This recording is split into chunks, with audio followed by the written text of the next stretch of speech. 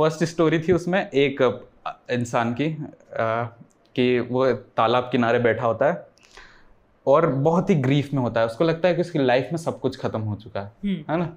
I was like relatable. Hi, my name is Bipasha Tewari and welcome to the 5th episode of Life's Great and Other Lies. If you're new here, hi, thank you for tuning in. And if you're coming back here again for whatever it's time, thank you for coming back again. Thank you for giving me your valuable time. So, Life's Great and Other Lies, for the people who don't know, is a podcast where I sit down and talk about everything and anything that I want to, and you guys do your chores or make art or just do whatever you want to. So, now that I am finally in hostel and I finally have the opportunity to talk to people in real life, I have taken it upon myself to have as many real guests instead of virtual guests on the podcast. And last podcast, my roommate Aditi was on the podcast. This episode, my friend Rahul is on the podcast. Hi, Rahul. Hi, Bipasha. So, Rahul, would you like to introduce yourself? Hello, I'm Rahul. Currently an IPM student at IIM Ranchi. And that's all. We'll talk and I'll introduce myself. So, yeah, bilkul.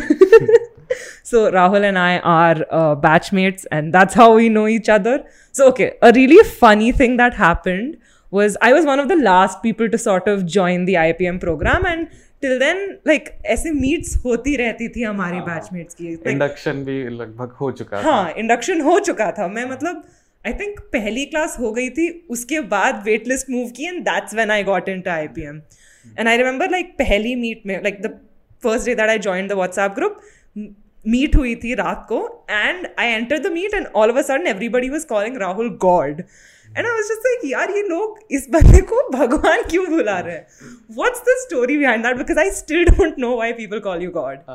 Actually, in the first official meet, the induction meet, there was a trainer who was just exercising exercise करवा रहे थे whole batch को.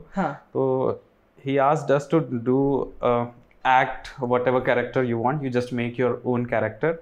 So people become different kinds of character, and I just became God. Cause why not? I wanted to I like to study theology, and this was the most. So just मैं भगवान बन गया. Okay. So whatever professor asked that Rahul मैं कुछ act करता था. Then he says that Rahul ये क्यों कर रहे हो? Then I say, sir, I am God. जो भी होगा वो मेरे हिसाब से होगा. You can't मतलब interrupt me or you can't do me. तो मैं प्रोफेसर थोड़ा सा चुप करा दिया. तो सब ऐसा लग रहा था कि oh, real God. Okay, now it makes much more sense. क्योंकि अब कुछ भी होता है सब बोलते हैं हाँ राहुल तू करवा दे, तू तो भगवान है. It makes a lot of sense now. Okay, so the first sort of question that I have, and I think we've not really talked about this even like in person, but how did like you join IPM and why did you join IPM? So actually when I was in class 9th, है ना, class 9th में maths और physics ने मुझे बहुत भयंकर hit कर दिया. इतना कि नहीं हो सकता. I don't want to study this now. ऐसा हो गया. So अब मैंने सोचा कि कुछ और करते हैं क्योंकि मैथ्स और फिजिक्स मुझसे नहीं होगा. Okay, specially physics. मैथ्स तो फिर भी ठीक है ना. So I thought of commerce. Okay, because arts ऐसा था कि मैं रेगुलरली उसको पढ़ता रहता था. तो I just don't wanted to higher studies में नहीं पढ़ना चाहता था. और मतलब थोड़ा सा ऐसा था कि थोड़ा पैसा कमाना है लाइफ में. तो 9th में आई थॉट कि I will take commerce as my stream. And in 10th I came to know about the IPM. मतलब 9th में कॉमर्स लेके मैंने ये डिसाइड कर लिया था कि मैं MBA करूँगा, नॉट CA, सिर्फ MBA. तो 10th में IPM के बारे में पता चला कि IPM इंदौर का कोई सा प्रोग्राम है, बट तब तक ऐसा फाइनलाइज नहीं किया था that I'll be studying there in IIM Indore. But after 10th, I was actually मैंने 6th से लेकर 12th तक, नहीं sorry 10th तक I was studying in Jawahar Navodaya Vidyalaya. This is the school chain by central government. Rajiv Gandhi introduced this school chain. This is to spread education in the rural areas. Okay, so it's a central government school, है ना. You just आप एक entrance test देते हैं class 5th में, उसके बाद आप एंटर करते हैं स्कूल में. क्लास 6 से लेकर 12th तक होती है. तो 5 साल मैंने वहाँ पढ़े. तो क्योंकि 5 साल बाद मैंने कॉमर्स स्ट्रीम लिया, सो उस स्कूल में जहाँ मैं पढ़ रहा था वहाँ कॉमर्स स्ट्रीम नहीं था. तो I had to go to a different school which was in the Devas district from Badwani district. Each district have a Navodaya Vidyalaya. Okay, so from Badwani district I was shifted to Devas district because I wanted to study commerce. But all of the government institutions are not the same. So जो देवास वाला school था उसकी facilities में मुझे मतलब थोड़ा सा ऐसा कमी लगी. ओके, सो मैंने जस्ट प्रिंसिपल से एक दिन पूछा कि वाइस प्रिंसिपल से कि सर थोड़ा सा ऐसा है आपके ना पानी की कमी है, ये थोड़ा सा है, और भी बहुत सी चीज़ें थी, but I don't wanted to mention them in front of him that your school is like this, है ना, and our school was better where I studied 10वीं तक जहाँ पढ़ाई करी. तो अब हो गया कि सर ने बोला कि सालों से बच्चे रह रहे हैं, आपको भी ऐसा पढ़ना पड़ेगा इसी माहौल में, ऐसा कुछ अपग्रेड नहीं हो सकता, है ना. सो थोड़ा ऐसा लफड़ा हो गया कि मैंने एक ईमेल लिख दिया नवोदय विद्यालय के डिप्टी कमिश्नर को ऑफ भोपाल रीजन, है ना. तो थोड़ा सा ऐसा इशू हो गया, तो डिप्टी कमिश्नर ने वो ईमेल मेरे स्कूल में ही फॉरवर्ड कर दिया. ओके, कि हाँ ये स्कूल.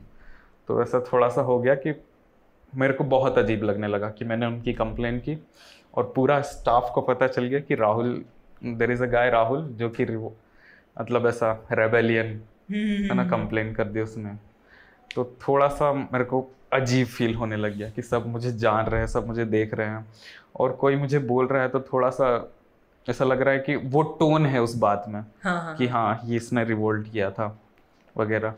सो अब 1-2 महीना हो चुका था 11th स्टार्ट हुए, और मेरा बिल्कुल एक्चुअली जो वहाँ पर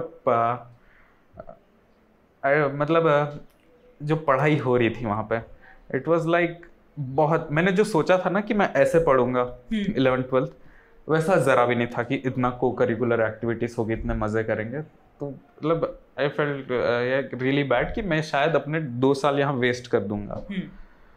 तो अब मुझे पढ़ना था किसी प्राइवेट स्कूल में. प्राइवेट तो मैंने मम्मी को बोला कि मुझे स्कूल में नहीं पढ़ना. सो है ना, ओके, मैं स्कूल से बाहर आ गया, है ना. टीसी की एप्लीकेशन लिख दी कि I want transfer certificate, I don't wanted to study in this school. और इसको मेंशन करूँ या ना करूँ? देखो, मैंने एप्लीकेशन में लिखा था, सबसे पहले एप्लीकेशन में लिखा था, I don't believe on your system. So I don't want to study here. Okay, because मतलब उतनी अच्छी पढ़ाई हो नहीं रही है. मतलब जो भी मैं फील कर रहा था वो लिख दिया था. Just a stupid teenager. जो फील किया लिख दिया. कि मतलब ऐसा नहीं लगता है कि आपका सिस्टम ढंग की एजुकेशन दे सकता है, क्योंकि बेसिक फैसिलिटीज मतलब लिख दिया. प्रिंसिपल ने वो एप्लीकेशन पढ़ा, मुझे बुलाया. ऐसे लिखते हैं एप्लीकेशन कैसे लिखते हैं, मतलब यही रीज़न है. मैं थोड़ा डाटा दूसरे टीचर्स वगैरह ने समझाया, तो मैंने जस्ट नॉर्मल फॉर्मल एप्लीकेशन लिख दी और मुझे टीसी मिल गया. जब टीसी मिला तब तक ये था कि मुझे सीबीएसई स्कूल में पढ़ना था, बट जब मुझे टीसी मिला, ओके, तो अराउंड दैट 2-3 डेज बचे थे सीबीएसई के रजिस्ट्रेशन को. ओके, सीबीएसई बोर्ड रजिस्ट्रेशन जो होता है ना स्कूल का, उसके. और मैं गया प्राइवेट स्कूल. तो वहाँ एक मेरे टाउन में स्कूल है, वहाँ गया और देखा कि फीस कितनी है. पहले तो 60,000 fees, like unbearable fees. For me it was like शहर का सबसे महंगा स्कूल है, 60,000 ना, यहाँ तो नहीं पढ़ेंगे हम. दूसरा स्कूल, उसमें इतना.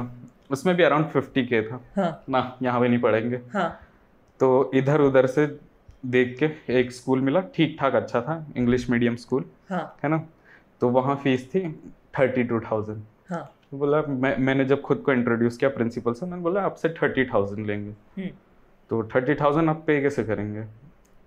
अब मैं कैसे पे करूँ? है ना, घर पे पैसा है नहीं, मैं कैसे पे करूँ? लाइक बाहर आया ऑफिस में, मम्मी को बोला मम्मी घर पे कितना पैसा है? मम्मी ने बोला 2,000 रुपये हैं। तो मैंने सोचा अभी एडमिशन के लिए कितना चाहिए? आप आधा अमाउंट अभी भर दीजिए। नो मतलब एक्चुअली मैं आपको बाद में फ़ी पे कर सकता हूँ, बट आप मुझे ऐसा एडमिशन दे दीजिए क्योंकि थोड़े ही दिन बाकी हैं। हाँ. वरना मुझे कोई स्कूल नहीं मिलेगा और मैं ऐसे ही भटकता रहूँगा। हाँ. है ना। तो प्रिंसिपल ने मुझे सजेस्ट किया कि मतलब मेरी पूरी स्टोरी सुनी, बैक स्टोरी की। हाँ. मतलब कैसे हम एक ठीक ठाक फैमिली थे when my father died when I was in class 8 और जस्ट गिर गया फैमिली। फाइनेंशियल जो वेल्थ होती है सोसाइटी में, जो मतलब सब आपको लोग जानते हैं, पूछते हैं कि हाँ कैसे हो वगैरह, वो पूरा ऐसा गिर गया। हाँ. तो अब उतना था नहीं, पैसा नहीं था। तो सर ने, जो भी प्रिंसिपल थे, उन्होंने बोला कि देख राहुल, ऐसा लगता है कि तू पढ़ने वाला बच्चा है। हाँ. है ना। I am the principal of a private school, so personally my suggestion to you is don't study in my school.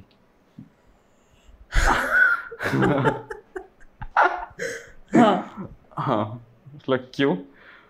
Because मेरे को तो लगता है कि मतलब मेरे पास उतने अच्छे टीचर नहीं है जो तुझे पढ़ा सके। मतलब तेरा जो क्वेश्चन करने का स्टाइल है ना, यहाँ पर वो टीचर्स हैं जो बुक पढ़ते हैं और अगले दिन आके बस वही बोल देते हैं। है ना। तो यहाँ पर बस तू एडमिशन लेगा और बस एग्जाम देगा, कुछ बेनिफिट नहीं दे पाएगी मेरी स्कूल तुझे। है ना। और मतलब और ये मेरा अच्छा खासा स्कूल है, इस पूरे टाउन में 4th या 3rd रैंक है मेरे स्कूल की। तो मतलब ऐसा सोच ले कि अगर इससे लो स्कूल है तो कैसा होगा। तो माय सजेशन इज कि तू बैक तेरे स्कूल जा, वहाँ शायद नवोदय विद्यालय, क्योंकि सेंट्रल गवर्नमेंट का स्कूल है तो बेटर टीचर मिलेंगे, तो वापस जा। है ना। अगर जा सकता है तो जा। आई वाज लाइक नहीं, मैं उस स्कूल में नहीं जा रहा। है ना। यहाँ पे भले पढ़ लूंगा, टीचर नहीं पढ़ाए तो घर पे आके इंटरनेट से पढ़ लूंगा। घर पे मतलब मेरे पास काम रहेगा, क्योंकि that was a residential school, you are fully packed, you are not allowed to go out, you are not allowed to use mobile, internet और anything else, so you are completely packed, you can't do anything. Okay, so मैंने सोचा ये कर लूंगा। But फिर जैसे ही घर गया ना, तो मुझे थोड़ा, जैसे घर गया तो ऐसे बहुत सारे, मतलब मम्मी ने अपने फ्रेंड्स को कुछ बोला था कि राहुल को समझाओ, ऐसा क्या कर रहा है, वो स्कूल छोड़ के आ गया। तो है ना, मतलब सेंट्रल गवर्नमेंट का स्कूल है, इतना मतलब जो स्कूल आपको कपड़े तक पहनने को दे, आप उस स्कूल को छोड़ दो। ऐसा लगता है कि बहुत अच्छी चीज छोड़ दी है ना। और जो सेंट्रल गवर्नमेंट का स्कूल मेरे डिस्ट्रिक्ट में था, वो डिस्ट्रिक्ट का बेस्ट स्कूल था। ओके, है ना। तो ऐसा लग रहा था कि बहुत बड़ी अपॉर्चुनिटी छोड़ के लड़का आ गया, पागल है तो, है ना। तो मैं एक और स्कूल में गया कि सोचा वहाँ थोड़ा फीस कम कर देंगे। हाँ। है ना। तो उनकी फीस थी 28,000। और उन्होंने, और पहले वाले प्रिंसिपल से जो पूछा था ना, उनका टाउन में स्कूल रैंक था 3rd और इनका अराउंड था 4th या 4th 5th ऐसा। और उन्होंने बोला कि मतलब हाँ एडमिशन ले जा, टीसी ले आओ वगैरह। हाँ। और वो इतनी हड़बड़ा जल्दी में एडमिशन करवा रही थी। फिर मैं थोड़े रुको मैं डॉक्यूमेंट्स नहीं लाया, बाहर निकला और जस्ट बैठ के सोच रहा था क्या मुझे एडमिशन लेना चाहिए। 28,000, क्योंकि ये तो बहुत स्पीड में एडमिशन करवा रही है madam. And that was like, मैं तुझे पर्सनली एडवाइस देता हूँ। तो आई वाज लाइक नहीं पढ़ेंगे, या नहीं पढ़ेंगे। एक दोस्त को मतलब एक भैया है, उनको कॉल लगा, गवर्नमेंट स्कूल में कैसा पढ़ाई होता है? गवर्नमेंट स्कूल में पढ़ाई होता है। हाँ। ओके, तो हाँ, तो कुछ ऐसा रास्ता है कि मैं घर पे रह के पढ़ लूँ? तो मैंने सीबीएसई छोड़ दिया। डेट चले गई, अब सीबीएसई चला गया। हाँ। और मुझे पता चला गवर्नमेंट स्कूल का जो रेगुलर स्टूडेंट का रजिस्ट्रेशन है वो भी चला गया। हाँ। आई वॉज लेफ्ट विथ, मतलब अब मेरे पास चांस ही नहीं था किसी स्कूल में एडमिशन लेने का, या तो नेक्स्ट ईयर वेट करो, है ना, नेक्स्ट ईयर 1 साल गैप छोड़ के 11th-12th फिर से पढ़ो, बट आई वाज लाइक 1 साल वेस्ट नहीं करते हैं। तो एक ऑप्शन था NIOS, national institute of open schooling. मैंने वहाँ अप्लाई करने का सोचा, बट मेरे एक टीचर थे पुराने स्कूल से, उन्होंने एडवाइस किया कि NIOS में मतलब ऐसा ही होता है, उतना मतलब एग्ज़ाम वगैरह सीरियसली नहीं होता है। True. तो एक काम करो, जो या तो CBSE ऐसा as a private candidate apply कर दो, या फिर MP board, Madhya Pradesh board of secondary education, वहाँ से अप्लाई कर दो एज अ प्राइवेट कैंडिडेट, तुम्हें बस एग्ज़ाम देने जाना पड़ेगा। तो मैंने सोचा हाँ ठीक है, बस एग्ज़ाम दे देंगे। बट फिर ऐसा बहुत सारे सोसाइटी से सजेशंस आने लगे कि ना प्राइवेट कोई वैल्यू नहीं करेगा, स्कूल में थोड़ी ना आवारा बच्चे देते हैं ऐसा एग्जाम, सिर्फ एग्जाम देने चले जाते हैं। जैसे जो बड़े हो गए है ना, जो नेता लोग बड़े हो गए, या कुछ लोग ऐसे 5th तक पढ़े हैं, मतलब 8th तक पढ़े हैं, वो ऐसे प्राइवेट कैंडिडेट का फॉर्म तो क्यों दे रहा है, यू आर यंग एज वगैरह, 1 साल छोड़ दे, रेगुलर हो जाना। बट आई वाज लाइक 1 साल नहीं वेस्ट करना। तो एक ऐसा था कि मैं फाइनेंशियली वीक, ऊपर से मैंने छोड़ दी स्कूल, पूरा सोसाइटी में ऐसा हो गया कि ये तो गया काम से। क्योंकि हमारे यहाँ जो होता है कि जो भी एक बार स्कूल छोड़ दिया वो खेती में लग जाता है, मजदूरी में लग जाता है, मतलब ऐसे ही थोड़ा सा इधर उधर माहौल उसको खींच लेता है ना, क्योंकि वेरी फाइनेंशियली वीक है ना, और लोग मतलब उधर का माहौल एकदम ऐसा गरीब और बहुत ही अलग टाइप का है ना। तो ऐसा जनरली बच्चे बिगड़ जाते हैं। बच्चे बिगड़ जाना मतलब लाइक जस्ट उल्टी सीधी हरकतें करना, इधर उधर इन्वॉल्वड इन रॉन्ग थिंग्स। हाँ। तो मैंने सोचा था मैं अगर वैसी इमेज बना लिया तो ऐसा सब कुछ बर्बाद है। तो मैंने सोचा कि हाँ अब IPM पे फोकस करते हैं, क्योंकि राइट आफ्टर 12th कॉमर्स के बाद you don't have good option. मतलब अगर मैं किसी कॉलेज में पढ़ रहा हूँ, अगर वो बहुत अच्छा भी कॉलेज है, but you will not have that tag that you are in Christ university. Christ university is a private college. अरे क्राइस्ट यूनिवर्सिसिटी, वो फलाना यूनिवर्सिटी वगैरह, मतलब they are just college. But when you are doing engineering, you just तुम जब जैसे नाम सुनते हो IIT, IIT नाम सुन के ही सोसाइटी में एक अलग इमेज क्रिएट हो जाती है। So मुझे अब जाना था IIM, IPM। तो मैंने सोच लिया कि जो मेरी सोसाइटी में जो मतलब ऐसी इमेज खत्म हुई है ना, उसको वापस करना है। तो IPM करना है ना। फिर मैं देखने लगा वीडियोस कि IPM कैसे करें, है ना। तो जस्ट ऐसे ही रैंडमली इधर उधर सब कुछ ऐसा पढ़ने लग गए, है ना। 11th घर पे ही पढ़ाई करी, YouTube पे इधर उधर सारे पूरे वीडियोस, है ना। और प्लस मैं क्या कर रहा था, क्योंकि मुझे आर्ट्स के subject like politics and history ये बहुत पसंद थे, तो ये भी साथ में पढ़ता रहता था बहुत ही ज़्यादा, है ना। इतना कि मैंने बायजूस का एक्चुअली वो फ्री में आप कुछ देर तक पढ़ सकते हो, तो मैंने अराउंड 30 दिन में बायजूस पॉलिटी का जो कोर्स था वो कंप्लीट कर लिया था, है ना। तो ऐसे बहुत सारी, क्योंकि मैं स्कूल में था ही नहीं, मेरे पास कोई बॉर्डर थी नहीं, मैं रैंडमली कुछ भी करता था, बस थोड़ा प्रोडक्टिव। तो मज़ा आ रहा था लाइफ में, है ना। बस एक फील हो रहा था कि मेरे पास स्ट्रक्चर नहीं है ना। और फिर आया अराउंड February, है ना। तो एक हमारे यहाँ YouTube चैनल्स होते हैं, जैसे मैं ट्राइबल हूँ, तो वो ट्राइबल कंटेंट बनाते थे, ट्राइबल गाने, है ना। तो वो भैया जस्ट अपना स्टूडियो उखाड़ के लाए थे इस टाउन में, बोले अब स्टूडियो नहीं करूँगा मैं, अब मैं कुछ और करूँगा, है ना। तो स्टूडियो उन्होंने ऐसा बैक एंड गैराज में रख दिया। बट क्योंकि YouTube से इनकम हो रहा था, तो स्टूडियो उनको फुल ख़त्म नहीं करना था। मतलब गाने बनाने थे, बट अब उतना रेगुलर नहीं था। तो उन्होंने वो एक वीडियो बना के लाया, मेरे पास कंप्यूटर था, वीडियो एडिट करेगा मेरे लिए, बोला हाँ कर देंगे। मैंने वीडियो एडिट करके उनको देना 2-1 वीडियो एडिट करके दिए। फिर उन्होंने बोला कि आजकल व्यूज़ नहीं आ रहे हैं, है ना। और मैं रैप सॉन्ग सुन रहा था और गा रहा था साथ में, मेरे लिए रैप सॉन्ग बनाएगा? बना देंगे। है ना। हाँ, बट तेरे को आदिवासी में बनाना पड़ेगा, मतलब हमारी जो बारेली लैंग्वेज है उसमें बनाना पड़ेगा। हाँ. तो लाइक ठीक है बना देंगे है ना, कोई बात नहीं है ना। तो उससे पहले एक शूट था कि हाँ एक गाना उन्होंने बनाया था, उसका वीडियो शूट करना था, तो वो सब शूट किए, हम कैमरा फ़ोन जो भी लेके शूट कर दिए। फिर मेरे को ना वो शूट और वीडियो गाना पसंद नहीं आया, तो मैं बस घर पे आया, एक बीट चालू किया और जस्ट कुछ भी गाने लगा रैंडमली। हाँ. और वो मैंने बारेली में गा दिया। मैंने सोचा ये तो अच्छा गा दिया मैंने, रिकॉर्डर दबाया और बीट के साथ गाने लगा, है ना।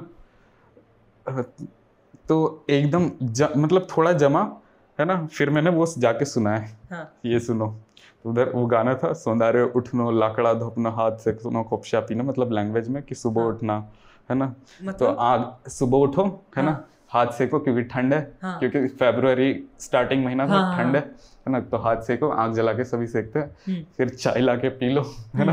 मतलब जस्ट ऐसे ही रैंडमली बना दिया वो। बहुत, और ऐसा अब तक किसी ने नहीं किया था हमारे एरिया में। तो पूरा लिख तो अगले 2 दिन तक हम लिरिक्स लिखने बैठ गए कि हाँ उसको कंप्लीट करते हैं और गाना बनाते हैं। हाँ. तब तक मतलब उससे पहले क्या था कि मैं रैप सॉन्ग्स वगैरह बहुत सुनता था, और एक यूट्यूबर था रोहन कारियाप्पा करके। हाँ.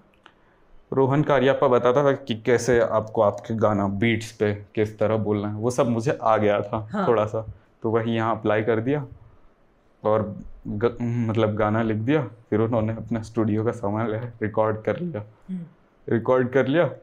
फिर उन्होंने अभी तक ढंग से प्रोफेशनल वीडियो ऐसा कुछ लिया नहीं था, ना ही मैंने लिया था, नो एक्सपीरियंस। हाँ. तो अपने इसको शूट कर करें, मेरे गांव करते हैं। मैंने बोला ठीक है, तो उन्होंने बोला तू और रोहित चला जाना और शूट करके ले आना एक दिन में। तो हम सुबह निकले, क्या शूट करें, मतलब जो कर रहे हैं वो कर लेते हैं। हाँ. है ना, मतलब जो बोल रहे हैं वही कर लेते हैं, है ना।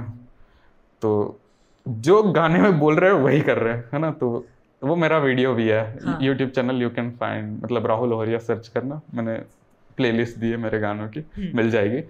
तो बस गाना शूट कर दिया, है ना। और वो गाना सुन के इतना हंसी आ रहा था, बिकॉज इतना फनी गाना था और ऐसा गाना किसी ने नहीं बनाया था, है ना। क्योंकि इतना ज़्यादा रिलेटेबल, जैसे वहाँ पर एक सीन था कि many tribals don't get loan, okay, from उनको ऑफिशियल सोर्सेस से, मतलब जो फॉर्मल सेक्टर होता है वहाँ से लोन नहीं मिलता, है ना, इनफॉर्मली ही लोन लेते हैं बैंक से। और उस टाइम क्या हुआ था, यस बैंक खत्म हो गया था, मतलब यस बैंक क्राइसिस आ गया था ना, कुछ इशू हुआ था यस बैंक में। तो मैंने उसको भी डाल दिया कि तेलड़ा कोहलू कोरजू आप दे बैंक में बोल गोइलू कर्ज आप दे, है ना। तो वहाँ पे यस बैंक को नो बैंक, है ना। और उसमें, है ना, और ऐसा था कि बैंक वाले इशू मैंने डाल दिया था कि जैसे ही कोई सा बैंक बर्बाद होता है, हाँ. तो जैसे जो छोटे अकाउंट होते हैं, जो किसानों के अकाउंट होते हैं, और जो जितने भी पुअर लोगों के अकाउंट होते हैं, तो क्या था, बैंक ने नई स्कीम लॉन्च कर दी कि आप अब से जिसका भी 2000 से अमाउंट बैलेंस कम रहा अकाउंट में, उन सबका पैसा मंथली इतना कटेगा। हाँ. है ना। हाँ. तो मेनली मजदूरों किसानों का इतना मतलब ऐसा कम ही होता है, तो उनका कटना चालू हो गया। मेरी भी मम्मी का कटा था और मुझे गुस्सा था, मैंने वो भी इंक्लूड कर दिया, मतलब ऐसा कि यस बैंक नो बैंक बर्बाद हो गया, कोई कर्ज नहीं दे रहा। हाँ. है ना, वगैरह, है ना।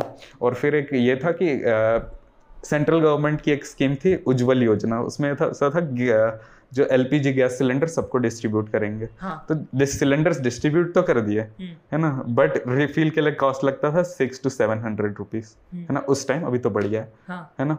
तो फर्स्ट सिलेंडर सबने गैस यूज कर लिया, फिर वो सिलेंडर घर में कोने में पड़ा है, government has no scheme to refill it, है ना, और बस वापस लकड़ियां जल रही, वो वाला भी इंक्लूड कर दिया। तो ऐसे बहुत इंटरेस्टिंग, फनी और थोड़ा सा ऐसे इश्यूज रिलेवेंट गाना बना दिया। हाँ.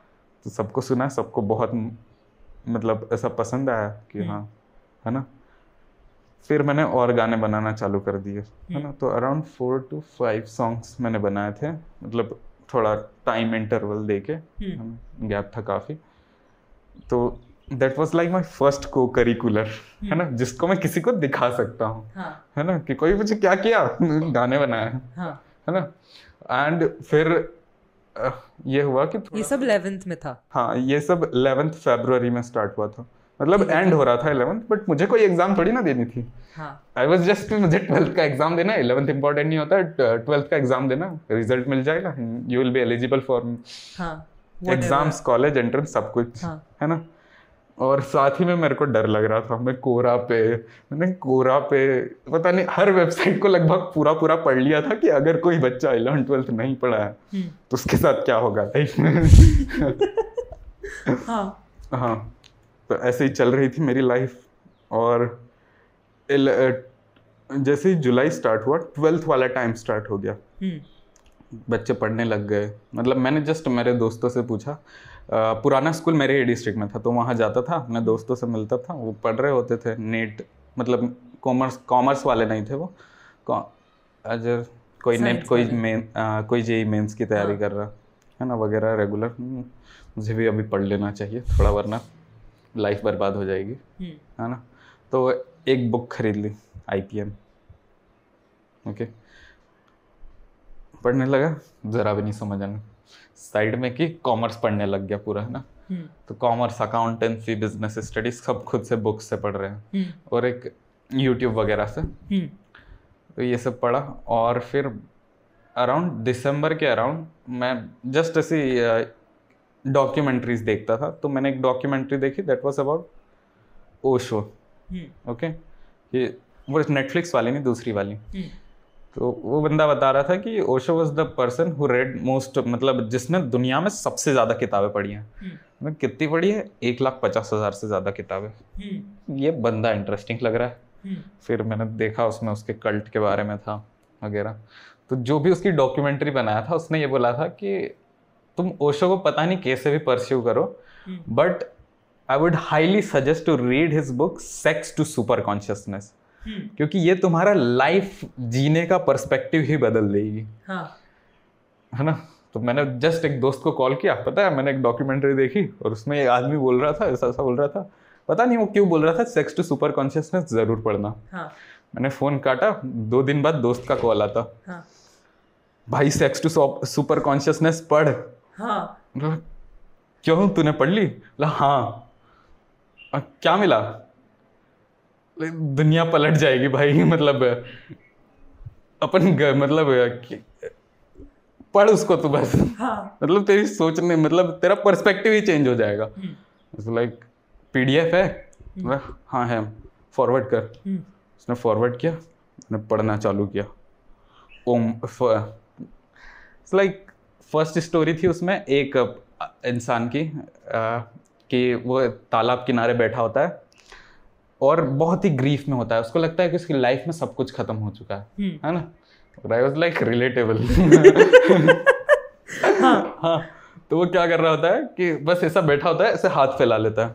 तो ऐसे हाथ ऐसा फैलाता है तो उसको पता चलता है कि उसके साइड में कुछ ऐसे कुछ रखे हैं, पोटली रखी है। पोटली में हाथ डालता है, पत्थर मिलता है, जस्ट पत्थर उठा के फेंकना चालू कर देता है ना।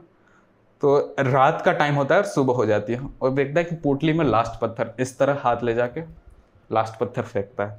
ओके, तो जैसे ही लास्ट पत्थर फेंक रहा होता है, फेंकता और देखता है इस तरफ, तो देखता है उसके हाथ में डायमंड है, और उसको रियलाइज होता है कि उसने पूरी डायमंड भरी पोटली फेंक दी सामने वाले तालाब में, और वो सामने वाले तालाब से निकाल नहीं सकता फॉर सम रीजन कि उसमें कुछ है, या मगरमच्छ जो भी है, बहुत खतरनाक एरिया है। उसको पता चलता है कि उसके पास बस लास्ट डायमंड देखा है, और that was like oh my God story. और उसके बाद उसका एक्सप्लेनेशन था, यू आर जस्ट, मतलब तुम्हारे पास सब कुछ है, you have diamonds, you are just throwing it, तुम बस रियलाइज नहीं कर रहे हो, तुमको बस एक बार पोटली को ढंग से देखना है कि वो है क्या, और बस यू विल बी रिच, है ना। दैट वाज लाइक भाई ये भयंकर है। तो that was like my first dive into philosophy, है ना। तो वहाँ पर ऐसी बहुत सी स्टोरीज थी जो मेरा पर्सपेक्टिव ही चेंज कर दी, मतलब वर्ल्ड को देखने का, सोचने का, है ना। तो that book has something about sex, but sex के सिवा बहुत कुछ है। वो बुक बेसिकली बताती है कि तुम, मतलब world is centred around sex, है ना। और मतलब मैंने सोचा नहीं था कि एक बुक जिसका नाम हो सेक्स टू सुपर कॉन्शियसनेस, उसकी शुरुआत इतनी ब्यूटीफुल होगी, है ना। तो उसने फुल सेक्स के टुवर्ड्स सेक्स के प्रति मेरा पर्सपेक्टिव चेंज कर दिया, प्लस जनरल वर्ल्ड के, है ना। तो मैं लाइक अब मुझे इस बंदे की और बुक्स पढ़नी है, ओशो की, है ना। और बुक पढ़ना चालू, इंटेलिजेंस पढ़ी, है ना। Intelligence was like oh my God, this intelligence like another masterpiece, ये भी बहुत अमेजिंग बुक है। फिर एक मैंने बुक पढ़ी क्रिएटिविटी, है ना, क्रिएटिविटी, और उसने क्रिएटिविटी को लेकर मेरा पर्सपेक्टिव ही चेंज कर दिया। Like this is the best book, और दिस इज द मतलब चलो सेक्स टू सुपर कॉन्शियसनेस। तो मैंने एक के बाद एक करके बुक्स पढ़ता रहा उसकी। तो अराउंड ऐसे करते करते मैंने उसकी ओशो की अराउंड 8 to 9 बुक्स पढ़ ली। वाओ, है ना। हाँ। और टोटली अमेजिंग, फुल फिलोसॉफिकल। तो उसी में मैंने सॉक्रेटी के बारे में पढ़ा, उसी मैंने मतलब डिफरेंट फ्रूड, सिगमंड फ्राइड, हाँ, उसके बारे में भी उन्हीं बुक्स में पढ़ा, क्योंकि वो जो अपनी रीजनिंग्स है वो साइकोलॉजिस्ट और अलग अलग साइंटिस्ट की रीजनिंग देके समझा। तो वहाँ पर इन सब फिलोसोफर, साइंटिस्ट के बारे में, सब के बारे में सब नॉलेज और ऐसा पर्सपेक्टिव मिलने लगा, है ना। फिर लाइक अब फिलोसफी बहुत हो गया, शायद मेरी 12th की एग्जाम आ रही है। हाँ। तो मैंने अराउंड जनवरी फरवरी मार्च, है ना, वहाँ तक कोविड के टाइम पे, दिसंबर में, हाँ, दिसंबर में मैंने फिलोसफी को ऐसा अब मैं नहीं पढ़ूंगा, हाँ, है ना, क्योंकि बोर्ड्स ले लेगी वरना लाइफ, है ना। तो मैंने बोर्ड्स के लिए तैयारी करना चालू कर दी। और आईपीएम का क्या, मैंने सोचा कि अरे यार आईपीएम भी है, लग तो नहीं रहा कि हो पाएगा, है ना, क्योंकि प्रिपरेशन तो करी नहीं, टाइम वेस्ट कर दिया। थोड़ा बहुत पढ़ा था, but that was not sufficient to clear the exam. But boards के लिए तैयारी कर लेते, बोर्ड्स में अच्छे परसेंटेज ले आएंगे तो अच्छे परसेंटेज, अच्छी इज्जत, है ना, मतलब ऐसा कि लोगों को ऐसा ट्रस्ट होगा कि हाँ इस बंदे को ट्रस्ट कर सकते हैं, है ना। और इसको मैंने शुरू में ही सोच लिया था कि मैं खुद के पैसों पे तो ऐसा पढ़ नहीं पाऊंगा, ये मुझे पता है ना, क्योंकि मेरे पास इतना ही पैसा है जिसमें हम हार्डली सरवाइव करते थे घर पे एज अ फैमिली, क्योंकि मेरी मम्मी की इनकम अराउंड उस टाइम अराउंड 6,000 रुपीज थी, 6,000 फॉर अ मंथ, तो हार्डली सरवाइव करते थे, है ना। तो मेरे को समझ में आ गया था कि I can't study on my own, मतलब मेरी फैमिली के खर्चे पे। तो इतना समझ में आ गया था कि मुझे जो भी पैसा मिलेगा बाहर से मिलेगा, और बाहर से मिलेगा तो मेरा पास्ट रिकॉर्ड और परसेंटेज वगैरह देखेंगे। तो बोर्ड्स पे फोकस कर लेते हैं, आईपीएम नेक्स्ट ईयर दे देंगे ड्रॉप लेके, है ना। मैंने ये सोचा, बोर्ड्स के लिए प्रिपरेशन कर रहे हैं लास्ट मोमेंट तक। एक दिन मैसेज आता है, boards cancelled. It's like what, IPM की प्रिपरेशन कर लेता मैं। हाँ, ठीक है, अब कर लेते हैं प्रिपरेशन। 3 महीना टाइम, शायद 2.5 या 3 महीना बाकी था। एक सेकंड रुक जा, फिर तुझे बोर्ड्स में मार्क्स कैसे मिले फिर? बोर्ड्स में एमपी बोर्ड ने मतलब वो निकाली स्कीम, हाँ, कि बोर्ड्स में मार्क्स कैसे देंगे, है ना, क्योंकि सबका ऐसा चल रहा था सिस्टम, शायद मेरा एग्जाम होगा। तो मैं बहुत ज्यादा स्केप्टिकल था। सबका पहले कैंसिल हो गया, बट मेरा पहले कैंसिल नहीं हुआ क्योंकि I was a private candidate. हाँ। सबका इवैल्यूएशन होगा 11th और 12th के बेसिस पे। हाँ। तो मेरा कैसे होगा? मैं तो 11th और 12th के कोई भी एग्जाम नहीं देगा। हाँ। दिया तो बहुत 1 महीने बाद गवर्नमेंट आई कि जो तुम्हारा 10th का रिजल्ट था उसके बेसिस पे इसका इवैल्यूएशन होगा। तो मुझे 82.8% मिल जाएगा। ऐसा मैंने पहले ही कैलकुलेट कर दिया कि इवैल्यूएशन क्राइटेरिया ये है। हाँ। तो मुझे इतना % मिलेगा। हो गया, चलो 82.8 ठीक है, कोई बात नहीं। आईपीएम की प्रिपरेशन करते हैं। हाँ। है ना, क्योंकि मैंने कहीं एक वीडियो देख लिया था, you can clear IPM in 1 month. I have 2 months. हाँ. तो अब कॉन्फिडेंस दे दिया था उस वीडियो ने, मोटिवेट कर दिया था। हाँ. I was like, करते हैं प्रिपेयर। हाँ. मैथ्स के सवाल लगा रहे हैं, सारे सवाल लगाए, और ऊपर से इंग्लिश वो वर्बल एबिलिटी। हाँ. बिकॉज मेरे स्कूल में उतना इंग्लिश का माहौल नहीं है, है ना। मतलब people usually don't speak in English. हमारा जो सोशल साइंस था उसमें भी हिंदी में ही आंसर लिखते थे, और साइंस था उसमें इंग्लिश में लिखते थे। बट साइंस में ऐसा होता था क्योंकि वो साइंस है तो उसमें कुछ टर्म्स होती थी, लोग टूटी फूटी इंग्लिश लिखते थे मेरे स्कूल में। जैसे कुछ ही बच्चे थे जो कि प्राइवेट इंग्लिश मीडियम स्कूल से आए थे, वही अच्छी इंग्लिश लिख पाते थे, बाकी भी लिखते थे और बहुत से बच्चे इंप्रूव कर लिए थे। बट मैक्सिमम हिंदी में चलता था, है ना। Social science in Hindi, Hindi in Hindi, English in English, maths in English, science in English, and we had third language Odia. और कोई हिंदी में बात ही नहीं करता पूरे स्कूल में, है ना। जस्ट फॉर्मल मीटिंग, जो फॉर्मल असेंबली होती थी उसमें इंग्लिश में बोलते थे वगैरह, ऐसा था। और थोड़ा बहुत इंग्लिश टीचर के साथ हो गया ना, वरना मोस्टली हिंदी, क्योंकि गांव के बच्चे पूरे हमारे स्कूल में, तो इंग्लिश उतना नहीं था, तो मतलब इंग्लिश बर्बाद है। बट एक अच्छी बात थी कि मैं जब 10th में या 9th में अराउंड था, वंडर वुमन मूवी आई थी, है ना। अब मैं सुपर हीरो का डाई हार्ड फैन, है ना, हर सुपर हीरो मूवी देखेंगे हम। बट वंडर वुमन को हिंदी में रिलीज ही नहीं किया। भाई ये क्या मतलब, ये क्या बात हो गई, ऐसे क्यों नहीं रिलीज किया? इंग्लिश में देखेंगे, इंग्लिश में सबटाइटल मैंने 3 बार देखी ताकि पूरी मूवी समझ आए, है ना। It was like my first entrance towards English movies, है ना। फिर सुसाइड स्क्वाड, उसको भी नहीं हिंदी में रिलीज करेंगे, उसको भी इंग्लिश में, उसको भी सबटाइटल के साथ 2-3 बार देख के समझा। अब कंटिन्यूएशन हो गया मेरा इंग्लिश मूवीज के साथ, तो वो एक अच्छा बात था, मेरी इंग्लिश स्ट्रॉन्ग कर दी उसने। मतलब एटलीस्ट मैं समझ जाता था वट एवर इज हैपनिंग, है ना। मतलब पहले भी आता था, बट जो इतना फास्ट पेस होता था और जो बोलने का स्टाइल था इंग्लिश का, बोलने का स्टाइल मुझे नहीं पता था, बस लिखने का थोड़ा बहुत आता था, क्योंकि है ना, बोला कभी ऐसा इतना ज्यादा लाइफ में नहीं था। और इंटरव्यू इंग्लिश में देना है ना। तो मैंने जो बुक्स पढ़ी थी ना, एक तो वो हेल्प हो गई, सारी ओशो की बुक्स इंग्लिश में पढ़ी थी, है ना। तो जितनी भी बुक्स वगैरह वो हेल्प, वोकैबुलरी वगैरह वो इम्प्रूव कर दी थोड़ी सी, है ना। और सब कुछ तो मैंने देखा कि वहाँ IPMAT बुक सजेशन, देखा कि वर्ड पावर मेड इजी, खरीदो उसको, पढ़ो, वो पढ़ ली, है ना। और मैथ्स के लिए जस्ट एक बुक खरीद ली, और उसमें जो टॉपिक है उससे यूट्यूब और PDF वगैरह पढ़ने लग गए। और मेरा एक दोस्त था, उसने भी बोल दिया था कि वो, उसको पहले आर्म्ड फोर्स में जाना था, एयर फोर्स में, NDA। बट जब उसने सेक्स टू सुपर कॉन्शियसनेस पढ़ी, उसका भी पर्सपेक्टिव चेंज हो गया, है ना। अब उसको मतलब अब उसको ना आर्म्ड फोर्सेस में नहीं जाना था, है ना, उसको भी लाइफ में कुछ करना था। मैंने बताया ये IPMAT करके कुछ है, इसमें से 3 साल में ना फिलोसफी भी एज ए सब्जेक्ट है, हिस्ट्री भी एज ए सब्जेक्ट है, सोशियोलॉजी भी एज ए सब्जेक्ट है ना। और कॉमर्स तो है ही, तो अमीर भी बनना है, प्लस ये इंटरेस्टिंग सब्जेक्ट भी है, तो कर ले कोर्स।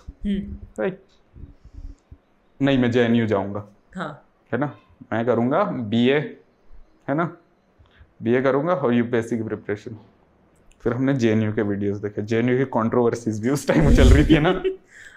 JNU की भयंकर से भयंकर वाली सर फोड़ने सारी कंट्रोवर्सीज का जो पीक था ना, वो ये था, है ना। So लाइक थोड़ा ऐसा सोचना पड़ेगा JNU जाए कि नहीं, है ना। तो मैं भी था, तो मैं भी लीग में था कि मैं भी JNU जाऊंगा, है ना। मेरा एक दोस्त JNU में है, और एक दोस्त IPMAT की अभी भी प्रिपरेशन कर रहा है, उसने ड्रॉप लिया है, मोस्ट प्रोबेबली उसका हो जाएगा, है ना। तो उसने ही मुझे कॉल करके बताया था सेक्स टू सुपर कॉन्शियसनेस पढ़ ले, लाइफ बदल जाएगी, है ना। तो ऐसा हुआ, है ना। तो प्रिपरेशन कर रहा था और मैंने क्लियर कर लिया इंटरव्यू कॉल। अब इंटरव्यू कॉल क्लियर कर लिया तो बल्ले ही बल्ले लाइफ में, अब तो लगा हो ही जाएगा, अब कोई नहीं रोक सकता मुझे। बट इंटरव्यू हुआ, इंटरव्यू में मैंने क्वेश्चंस के आंसर दिए, एक क्वेश्चन पे अटका दिया मुझे, लाइक एक ग्राफ बनाया, है ना, डिमांड एंड सप्लाई ग्राफ, है ना। मैं बहुत ज़्यादा था टेंस्ड, है ना, क्योंकि किसी ऑफिसर से 2 साल से बात नहीं की थी, ना ही टीचर से, मतलब इतना स्ट्रिक्ट जो था ना, वो पहली बार ये मीटिंग थी मेरी, है ना। लाइक, है ना, तो उन्होंने बोला कि ये गलत है, मेरा सही था आंसर, ये गलत है। Like I think it's right, it's wrong, you find where it is wrong. तो मैं बस ढूंढने लगा, 2-3 मिनट तक ढूंढने लगा। उतने में मेरे घर की लाइट चली गई, दुम, है ना। क्योंकि मैंने लैपटॉप उधार किसी से लिया था, तो लैपटॉप था बट वाईफाई बंद हो गया। Like reconnect the mobile hotspot, meeting join किया और तब तक मैंने आंसर नहीं दिखाया था। सॉरी, आंसर उससे पहले नहीं दिखाया था, उसके बाद आंसर दिखाया। तो मुझे ऐसा लग रहा था कि ये कुछ सब चीटिंग करके तो नहीं बता रहा है। आंसर दिखाया, उन्होंने बोला गलत है, मैंने बोला सही है। मैंने कुछ चीटिंग नहीं की, है ना। तो इट्स लाइक इसी में हो गया मेरा सही, मतलब मैंने मान लिया, एट लास्ट में कन्विंस हो गया कि सॉरी मैंने गलत आंसर लिख दिया, है ना। इंटरव्यू खत्म, एंड फिर मैंने चेक किया आंसर, ये तो सही था, इसने मुझे बाद में गलत करवा दिया, है ना। अब देखते हैं, मतलब इंटरव्यू उससे पहले बहुत 100% सही चल रहा था, है ना। बस ये ग्राफ वाली गलती हो गई, है ना। फिर लाइक हो ही जाएगा, एक गलती तो होती है हर किसी से, है ना। आया रिजल्ट, है ना। मैं ईमेल चेक कर रहा हूँ, कहाँ है मेरा ईमेल। YouTube पे एक चैनल पे लाइव स्ट्रीम चल रहा है, आ गया रिजल्ट, इन बच्चों का सिलेक्शन, है ना।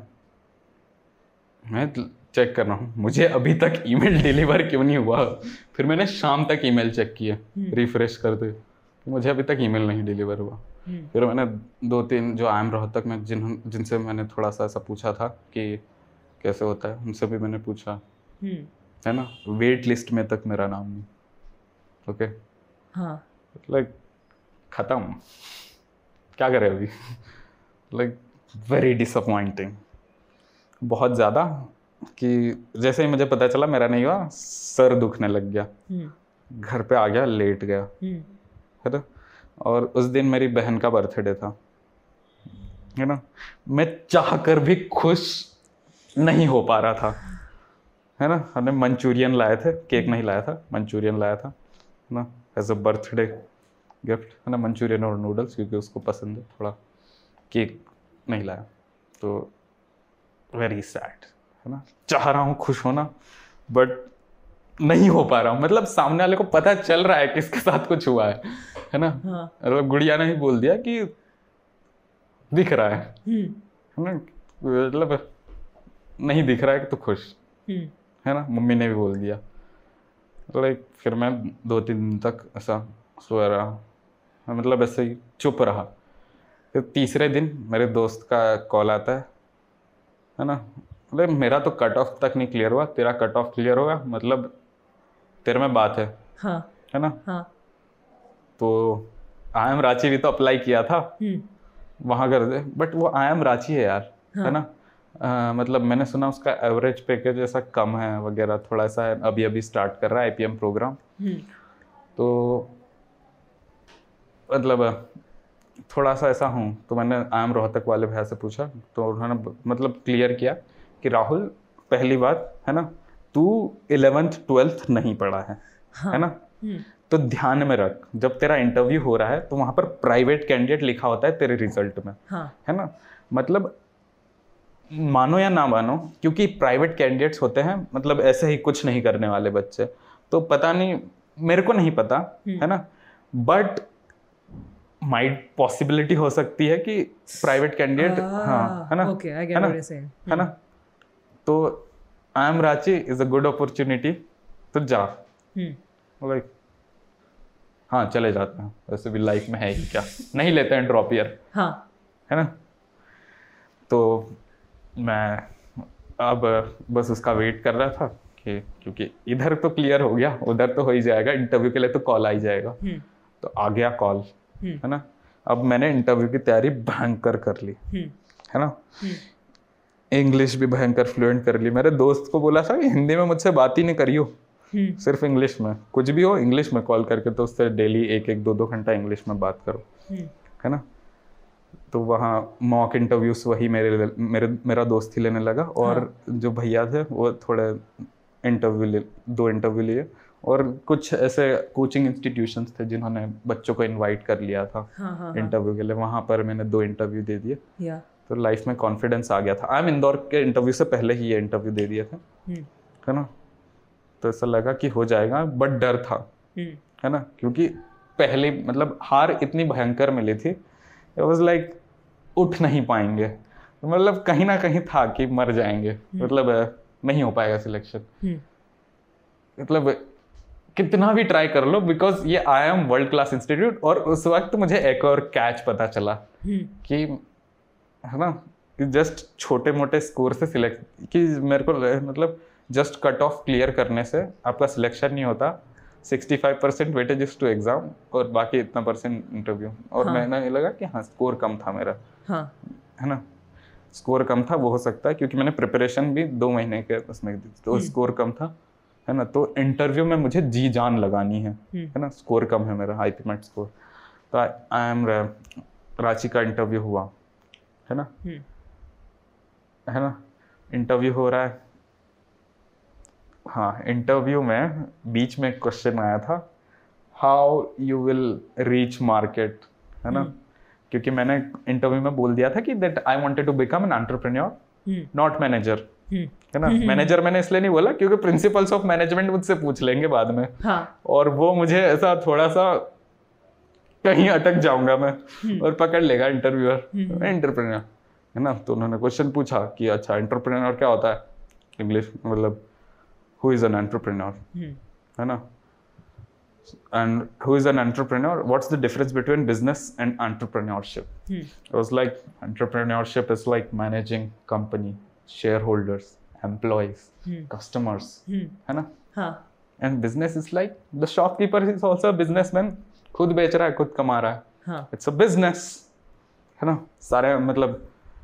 तो मैंने एक्सप्लेन करने लग गया, है ना, सब बढ़िया चल रहा है। क्वेश्चन आया हाउ यू विल, मतलब एंटरप्रेन्योरशिप पे घुमा रहे, कभी जारा से लेके क्वेश्चन, जारा को लेकर क्वेश्चन पूछ रहे हैं, है ना, कि समझ लो तो जारा का CEO है, you are the CEO of Zara, and you know that Zara is exploiting people in Vietnam, okay, वहां पर मजदूरों को बहुत कम पैसा देके काम करवा रही है, इंडिया में लाके कपड़े महंगे महंगे बेच रही है ना, है ना, what's your say on that. उन्होंने बोला, मेरे को क्वेश्चन थोड़ा सा ऐसा पहले समझ नहीं आया कि एग्जैक्टली पूछना क्या चाहते हैं, है ना, कि what's your say on that, है ना। मैंने बोला सेफ खेलते हैं, इट्स लाइक मतलब as an entrepreneur I will focus on the labours वगैरह वगैरह, बट उनको जवाब पसंद नहीं आया, तो उन्होंने फिर से उसी क्वेश्चन को थोड़ा सा और जोर से पूछा, है ना, फोकस करके पूछा, है ना। फिर मुझे मतलब उन्होंने और एक्सप्लेन किया क्वेश्चन को कि तेरे पास मतलब यू आर एन एंटरप्रेन्योर, है ना, शेयर होल्डर्स को प्रॉफिट चाहिए, एम्प्लॉयज को सैलरी बढ़ानी है, मजदूरों को मतलब ये करना है ना, उनको बहुत कम पैसा मिल रहा है, प्लस तुझे कस्टमर्स को भी सस्ता प्रोडक्ट देना है, हाउ यू विल मैनेज। तो मैंने बोला will focus on customer satisfaction, but okay. फिर मैंने और एक्सप्लेन कर लिया, मैंने YouTube पे कहीं देख लिया था Amazon की केस स्टडी, तो वहाँ पर जो भी था, जो केस स्टडी बनाया था, वो बोल रहा था customer is the king and you are the servant, this is the philosophy of Jeff Bezos. इस वजह से वो बोला आई विल सेटिस्फाई कस्टमर, है ना, कस्टमर को सेटिस्फाई कर दूंगा, है ना। अगर आपका कस्टमर आपसे सेटिस्फाई हुआ है पहली बार, है ना, मतलब वो दूसरी बार जब आएगा उसी प्रोडक्ट के लिए, क्योंकि आपने उसको प्रॉपर सेटिस्फैक्शन दिया है, मतलब आपके प्रोडक्ट से, है ना, तो वो आपके पास दूसरी बार आएगा, है ना। समझ लो प्रोडक्ट 10 रुपए का है ना, आप बेचो 8 रुपए में, आपके पास आया, अच्छा प्रोडक्ट है ना, और सब 10 रुपए में बेच रहे हैं, है ना, आप थोड़ा डिस्काउंट करके दे दो और आपके पास से आता रहेगा, है ना। तो सबका अगर एक ही बार बिक रहा है, आपने प्राइस कम कर दिया और उसको वापस खरीदना आपके पास आएगा, तो कस्टमर सेटिस्फाइड बार बार आता रहेगा, लॉयल कस्टमर बन जाएगा, और नंबर ऑफ सेल्स बढ़ जाएंगी, है ना, और you will be like very well in the industry, सब बढ़िया चलेगा। अब लगा कि हाँ आंसर अच्छा लगा उनको, है ना। फिर उन्होंने क्वेश्चन पूछा कि हाउ यू विल, मतलब मार्केट को तू रीच कैसे करेगा, समझ ले कुछ, तू स्टार्टअप कैसे करेगा, हाँ, मतलब मार्केट पहुंचेगा कैसे, मतलब मैं सोचा, समझ नहीं आया कि तू मार्केट रीच, क्वेश्चन क्या है समझ नहीं आया। फिर उन्होंने फिर से थोड़ा एक्सप्लेन किया कि क्वेश्चन, तू मार्केट मतलब ऐसे रीच कैसे करेगा। Hello again, I'm sorry, there was an issue with the cameras. So one of the cameras, which is my phone, stopped recording. The audio still kept continuing, and we were at your interview where the professor asked you कि how are you going to reach the market? हाँ. है ना. तो जब मुझसे question पूछा कि how you will reach the market, मतलब अप्रोच ही कैसे करेगा, हाँ. It was like golden opportunity. हाँ. ओके, अब मैं बताता हूँ मैंने बीच में क्या किया था कि what I said in the interview. What I said is, मतलब क्योंकि मेरे पास आई वाज फ्री ना, I was not in school. Okay, so around August in class 12th, है ना, we decided to do something related to tribal people, Adivasi people in our area. Okay, so we just want हमने बस सोचा था कि हम एक blogging website launch करेंगे. So we just started that, some content about the tribal freedom fighters. Okay, like Tantia Bhil, Khaja Naik, Birsa Munda, है ना, and our local freedom fighters too. Okay, so we thought that we'll do that and we'll just put out some things like editorial, that what are our views on that, what are other people views on that. And हमने कुछ देखा था कि कुछ लोग Facebook Twitter पे बहुत अच्छा लिखते हैं.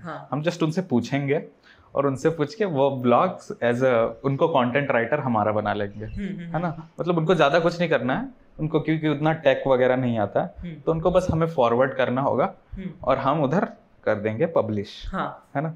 तो वो स्टार्ट करने का सोचा ना, कर भी दिया. थोड़ा बहुत ब्लॉग्स रखा, है ना. But this was the COVID season. Okay, so what I said in interview after this question is, he asked me how you'll reach the market. He said, okay, I'll give you my example that how we reached the market. Okay, we adivasipeople.com decided to blog about adivasi people, है ना. कि हमने सोचा था कि blogging करेंगे adivasi people को, tribal people को उठा के, क्योंकि हमारे एरिया में one of the poorest area in India, है ना. तो इनका कुछ तो करना है हमें, है ना, ऐसा ही नहीं छोड़ेंगे, कुछ करेंगे. तो हमने वो स्टार्ट किया, that we decided to blog, थोड़ा बहुत डाटा डाला. Then we got an opportunity that we were asked that can you do live stream, है ना. Then we said that yes we can do. So how we reach the market, because no media was focusing on tribal people. We thought that we'll focus on tribal people. और जैसे ही market में घुसे, we got an opportunity that are you able to do live stream, that because हमको live stream करवाना है ना. आदिवासी people, है ना. कुछ लोकल ट्राइबल लीडर्स थे, क्योंकि हमारे काइंड ऑफ ट्राइबल रिवॉल्यूशन चल रहा था, तो उन्होंने हमें रीच किया, क्योंकि आदिवासी एकता सम्मेलन होता है ना. तो उसकी लाइव स्ट्रीम तुम कर पाओगे, क्योंकि ऑफलाइन प्रोग्राम अभी हो नहीं रहा है ना. वो लोग हमारे पास आए, क्योंकि हम उनके ही पास थे, है ना. हम थोड़ा सा हो गया था, है ना, और थोड़ा सा नेटवर्किंग थी हमारी, है ना. बस नेटवर्क से मिल गया कि लाइव स्ट्रीम करना है, मैंने बोला कर देंगे, है ना. मैंने तभी देखा कि ऑब्वियस सेटअप कैसे करते हैं वगैरह, तभी सीखा अराउंड. उससे पहले यू डिडंट नो एनीथिंग. हाँ, आई डिडंट नो एनीथिंग, है ना. और तब सीख लिया 5-1 दिन में, कर देंगे अभी, है ना. कर दिया, मतलब एक्सेप्ट कर लिया और कर दिया, है ना. दैट वाज लाइक adivasipeople.com ने लाइव स्ट्रीम किया है यूट्यूब पे, है ना. फेसबुक पे ऐसा नाम से, मतलब ऐसा नाम आ गया कि adivasipeople.com कुछ तो है, लाइक ब्लॉगिंग और लाइव स्ट्रीमिंग. क्योंकि जो आदिवासी एकता परिषद, जो आदिवासी एकता सम्मेलन करवाता है, उसका लाइव स्ट्रीम किया था, तो हमको बहुत स्पॉटलाइट मिल गया. और वही मैंने इंटरव्यू में बता दिया कि मतलब a kind of we became a media consultancy company for adivasi people, है ना. हमने उनका प्रोग्राम उनके मतलब उनकी ऑडियंस तक पहुंचाया, जो लोकल ट्राइबल लीडर्स थे. कैसे पहुंचाया? व्हाट्सएप नेटवर्क्स, कि उनके व्हाट्सएप पे नेटवर्क्स थे, mainly not on Instagram but on Facebook and on WhatsApp. So we just floated links, मतलब जो भी छोटे छोटे मार्केटिंग कैंपेन, मतलब जो, क्योंकि अगर आप देखो ना लोकल लेवल पर व्हाट्सएप पर काफ़ी डिफरेंट टाइप ऑफ ऑडियंस है, गुड मॉर्निंग ऑडियंस, मतलब जो भी है है ना, तो हमने उनके हिसाब से मैसेज हिंदी में कंपाइल करे, उसको फॉरवर्ड करते थे। जो भैया थे, हम 4 लोग थे स्टार्ट करने वाले, है ना, तो वो फॉरवर्ड करते थे ना, तो ऐसे किया। जो भी था मैंने पूरा बता दिया, लाइक adivasipeople.com, मतलब लाइक, और हमने ऐसा स्टार्ट कर दिया। तो शुरू में हमने की 4 लाइव स्ट्रीम, है ना, फिर हमने अराउंड फरवरी में या फिर मार्च में और 4-5 लाइव स्ट्रीम की, 4-5 ही की, हाँ मतलब लगभग उतनी। और जो हमारा प्रोग्राम था अराउंड 3rd लाइव स्ट्रीम में शायद चीफ गेस्ट बहुत बड़ी हस्ती आने वाली थी। एमपीज और एमएलएस थे, एमपीज और एमएलएस लाइक लेवल था उनका, कि हाँ कि भाई एमपीज और एमएलएस लाइव आ रहे हैं जिसको हम लाइव स्ट्रीम कर रहे हैं, है ना। तो हमारा, तो उनके पास भी हमारा लिंक जा रहा होगा, तो उनके पास भी था ऐसा हमारा नाम। और फरवरी मार्च के अराउंड उसमें डेट होगी लाइव स्ट्रीम की मेरे चैनल पे, है ना। हमें मतलब हमको मौका मिला कि छत्तीसगढ़ के गवर्नर हैं, है ना, okay ma'am, okay, she wants to do, मतलब बिकॉज शी, मतलब उनको वो आ रही है एक प्रोग्राम में, और वो, है ना, प्रोग्राम में और लाइव करना है, क्योंकि बहुत सारे और ट्राइबल लीडर्स वगैरह आ रहे हैं। तो लाइक ये बड़ी अपॉर्चुनिटी है, बिल्कुल करेंगे लाइव स्ट्रीम, उसमें भी live stream, like a huge spotlight, है ना, ऑन अस, adivasipeople.com। और यही मैंने इंटरव्यू में बता दिया, है ना, तो वो बहुत इम्प्रेस हो गए, है ना, ऑब्वियसली, है ना। और आई वाज लाइक नहीं होगा, मतलब इंटरव्यू में भी मुझे लग रहा था कि कुछ तो रह गया है, कुछ तो और करना चाहिए। I was like apart from this, मतलब मैं इतना डिसअपॉइंटेड था कि मैंने ना मेरा एनसीसी और स्काउट का जो सर्टिफिकेट होता है उसको सबमिट नहीं किया था रांची में। आई वाज लाइक वो गलती कर दी मैंने। सो मैंने, मतलब इंटरव्यू रैप अप कर रहे थे वो, मैंने जस्ट प्रोसेस करोगा, wait please, actually I have not submitted my certificates and all, मतलब दैट वोंट जस्टिफाई, मतलब ऐसा मैंने ही नहीं किया। But I have written rap which is rhythm plus poetry and published on YouTube and got this much amount on YouTube, है ना। तो और ये किया है, मतलब सब कुछ बोल दिया कि क्या करा। मैं बोला oh can you sing your rap song for us, हाँ, लाइक गा दिया। Like this was very nice, मतलब wonderful, nice to meet you, interview ended, and I was like चलो हो गया इंटरव्यू, बट लगता नहीं है होगा, है ना। और हाँ हम रांची में हो गया। बाकी की स्टोरी, हाँ। सो ये इंटरव्यू, मतलब इंटरव्यू कॉन्वर्सेशन काफ़ी लंबी हो गई है, तो there is a lot more that I think we have to talk about. How so Adi and I, in the last podcast, the two of us were talking how some of our friends were in Singapore. Rahul was one of the 3 people who was in Singapore, and there's a story behind how they got there. There's a lot of stuff that we want to talk about, and we'll go ahead and record a second episode based on the responses of this episode and in general, because we have a lot of things to talk about. So that's it for today. I really hope you guys enjoyed this episode. I really enjoyed this episode. There is so much that I had no clue about that I just found out. And until next time, this was your host Bipasha signing off.